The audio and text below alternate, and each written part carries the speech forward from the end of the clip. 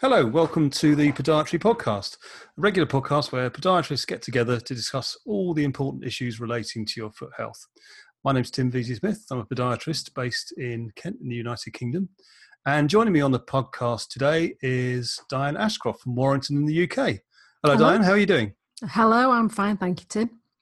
How's Jolly yourself? Good. Oh, yeah, not too bad, not too bad. And also joining me is Dave James from Kidderminster near sunny Birmingham. Hello, Dave. How are you doing? I'm very well. Just being very careful with the suntan lotion tonight as well. It's typically tropical up there, is it? Oh, it's beautiful. Beautiful. We never get weather like this. Excellent. Good to know. So, for our subject in this podcast today, we're going to be talking about school shoes. Obviously, right now, kids going back to school, sorting out uniforms and especially shoes. So we thought we'd have a little roundtable discussion about that from a podiatry point of view and hopefully come up with some tips for parents who are looking to get school shoes for kids whose feet are grown, what have you. So Diane's going to kick us off on this one. So over to you, Diane. Well, I'm pretty opinionated about school shoes, and there's a school at the top of my road, and when my kids were going to primary school and we used to walk up there, it used to really make my heart ache to watch so many children wearing what I consider to be unsuitable shoes because they were very unsupportive. Things like ballet type of pumps and non-fastening shoes, slip-on type shoes. And, you hear so much about schools having shoe policies, and clearly they're either not enforcing those policies or the policies are actually not driven towards having what I consider to be healthy shoes. So what I wanted to do was touch base with a lot of parents really and find out what their issues were in terms of selecting school shoes. So were the drivers more economical? They were buying whatever was the cheapest at the local, I don't know, Shoe Express or whatever. Or were they more interested in getting something that was substantial, that fitted the foot, was fitted to the foot, might be more expensive, but perhaps have a bit of longevity? Unfortunately, I didn't manage to complete the project that I wanted to do because I was going to do some interviews and stuff, and I hadn't figured out the technology. But it got me thinking along those lines, and I've talked to a few podiatrists about it. And interestingly, most of them, pretty much like me, are dictators in their households in terms of what school shoes they permit their kids to wear. So I guess a lot of my knowledge is skewed by that. But interestingly, I think it's unusual these days for parents to get children's feet measured once they get into high school level. And if the child themselves decides that they want a particular type of shoe, like a ballet pump, then oftentimes the parents aren't in a position to say no or don't exercise that kind of parental position. I don't know what Dave's experience of that is. He's got kids as similar age as mine. I actually think I'm fairly lucky and probably go down the dictator route with you as well, in that what I say goes. Although my daughter, who's now 12, is getting taller by the day, and I think at some point she's just going to be able to tell me what I'll be wearing instead. But no, we had the trip. It'd be very interesting. Yeah, we had the trip to the local shoe shop on Saturday morning, so only a couple of days ago. Irony always dictates that all three of them need new school shoes. And the boys, expensive. I know. This is why I cut my own hair. I can't afford to go to a barber's to get it done anymore. But the boys actually weren't too bad. My youngest has just stepped up to the older part of the school, and because of that, he now has to have shoes which look less like trainers and more like shoes. But we found something to fit him quite nicely. My oldest boy didn't have any problems at all. We found something for him pretty much straight away. My daughter, on the other hand, there was a little bit more choice, and we certainly got more towards shoes which I would consider to be not appropriate for her needs. So things which are a little less supportive, thinner soles, and not going to last, half a term, let alone, until her feet grow to the next size. Although she is slowing down, which is pretty good. Mm-hmm. So consequently, we had the no, I want those shoes. And we're going, no, you've got to have these ones or these ones or these ones. She actually ended up in boys' shoes, which was quite interesting. So she's wearing exactly the same shoes as the older of the two boys, just in a slightly different width fitting. And she loves them. She absolutely adores them. So I have to say, I think we're very, very lucky. But in talking to the lovely lady who measured all of their feet in the shop, she kind of echoed a lot of that, the stuff you talked about before, Diane, that parents often cannot refuse their children. And she told me a story about a family who came in where they brought shoes out for this child, and this child was younger than 2. And the conversation went something like, oh, no, they can't wear those. They won't like wearing those shoes, which I thought was really interesting, because surely, that young, you would be dictating what your child wanted to wear. So there's a huge amount of pressure from society. There's a huge amount of pressure from footwear companies, and a huge amount of pressure from children on parents as to what to wear. So now I know, Tim, you've got older children, haven't you? So you probably don't have the same issues that we have. Well, yeah, I mean, I've got 2 teenage boys, so obviously boys are generally easier to get shoes for. But let me tell you, I have absolutely no influence as a foot health professional on what my boys wear on their feet whatsoever. The very idea that they would take any advice from their dad as to what to put on their feet would be just, no way. But it's kind of interesting because mainly boys that age want to wear trainers anyway, so they're in their Nike Airs, which I'm fine with.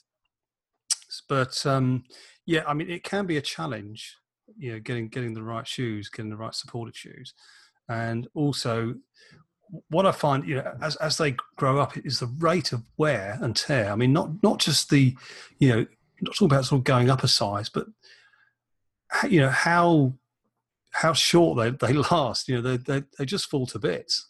The sort of quality of the school shoes that seem to be out there, no matter how much you pay and how careful you are, they just fall to pieces.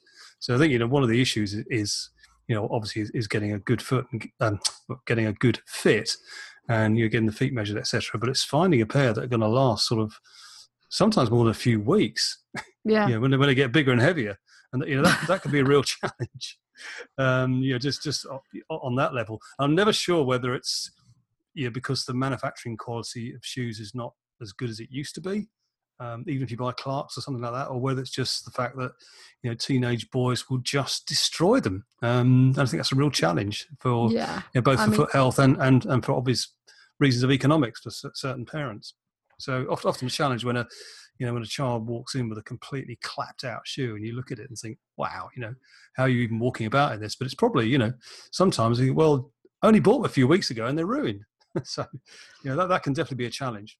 Yeah, well, there's no legislating for the fact that they won't undo the laces before they put them on and stuff like that. In and out, yep. Yeah. So shoes on and off with no laces undone. Yeah, absolutely.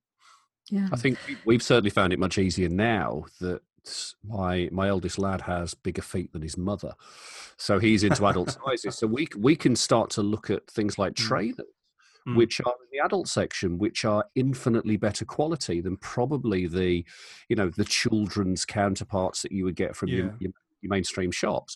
And that's what we're getting into now. And actually, that's made a big difference. And we had a lot. My youngest has got some what I would call kind of mainstream trainers, and his old pair of trainers, we put them up next to them, and they're just falling apart. The quality on them is not particularly good, but it's become easier as their feet have got bigger.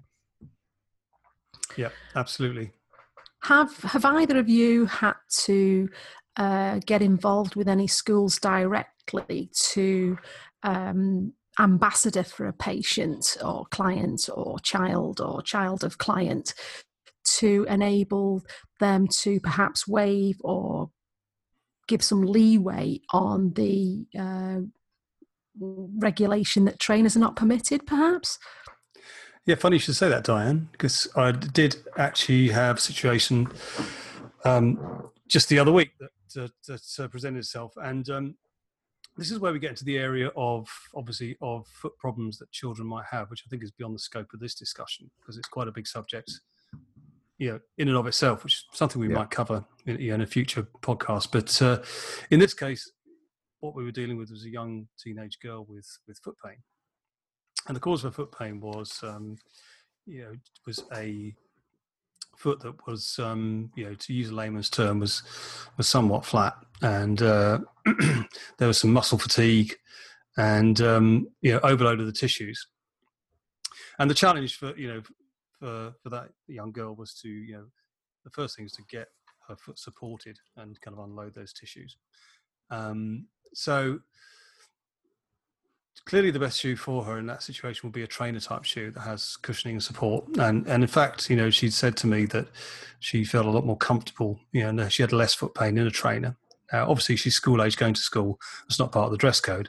So what I did was, I was working with the mum, was just wrote a short letter to the school, explaining that she had foot pain. We're looking to source some kind of support for her school shoes, but in the meantime, could she wear trainers? Would that be okay? Just while we sorted out some medical devices to give her foot some better support, and that was absolutely fine. She's wearing trainers. She's a lot more comfortable. In the meantime, we're sorting out some supports for her, which we call orthotics, just to support her foot a little bit better and help to relieve her foot pain. But that's the kind of thing that as foot health professionals we do on a regular basis, and I'm sure you guys have had the same experiences. And mostly the school are quite happy to kind of go along with that. So that's interesting, that, Tim. So that particular school had no problem in agreeing to that particular pupil, wavering from the dress code for that kind of medical reason then? Yeah, absolutely. And I think, I guess if a year on from that point, she was still going to school with trainers, there might be another conversation, why she's still wearing trainers. And it's absolutely an interim measure while we look to sort of, support the foot a little bit better. And in fact, there was no real issue with her school shoes. They, she'd sort of gone from, wearing very sort of unsupportive ballet pump type shoes to, and we managed to persuade her to go into a more supportive lace up type of shoe. And, that's going to do the job. A supportive shoe, in her case with an orthotic device, support the foot is, pretty confident it's going to sort of foot pain out, but it's ongoing. Interesting. Oh God, the dreaded ballet shoes. I'm sorry, but in my opinion, they should be banned. Don't we love them, eh? Oh, please. Never had a problem in our house with them at all. Well, they don't do in my size, I suppose, but they don't suit you, Dave. But no, we've never had an issue. We have never had an issue. I mean, when my daughter's feet got as big as my wife's, there was what she used to do is she used to turn around and actually borrow her shoes. So we'd have the odd kind of heeled shoe or sandal going on, but it wasn't very often. Just going back to what Tim was talking about in terms of writing to the schools to get them involved in terms of footwear. It's not just in terms of foot pain, but if you have your patients who've maybe had nail surgery or something along those lines where they need to wear a shoe which is a little bit wider. Is that ingrowing toenail type stuff, Dave? Ingrowing toenails, absolutely, where you've got a big dressing on there which needs a little bit more accommodation. So yeah, and liaising with the schools is important, as well as actually going out to the schools to talk to them about foot health, which I think you've done as well recently, Diane. I know you went. Did you go out to a school?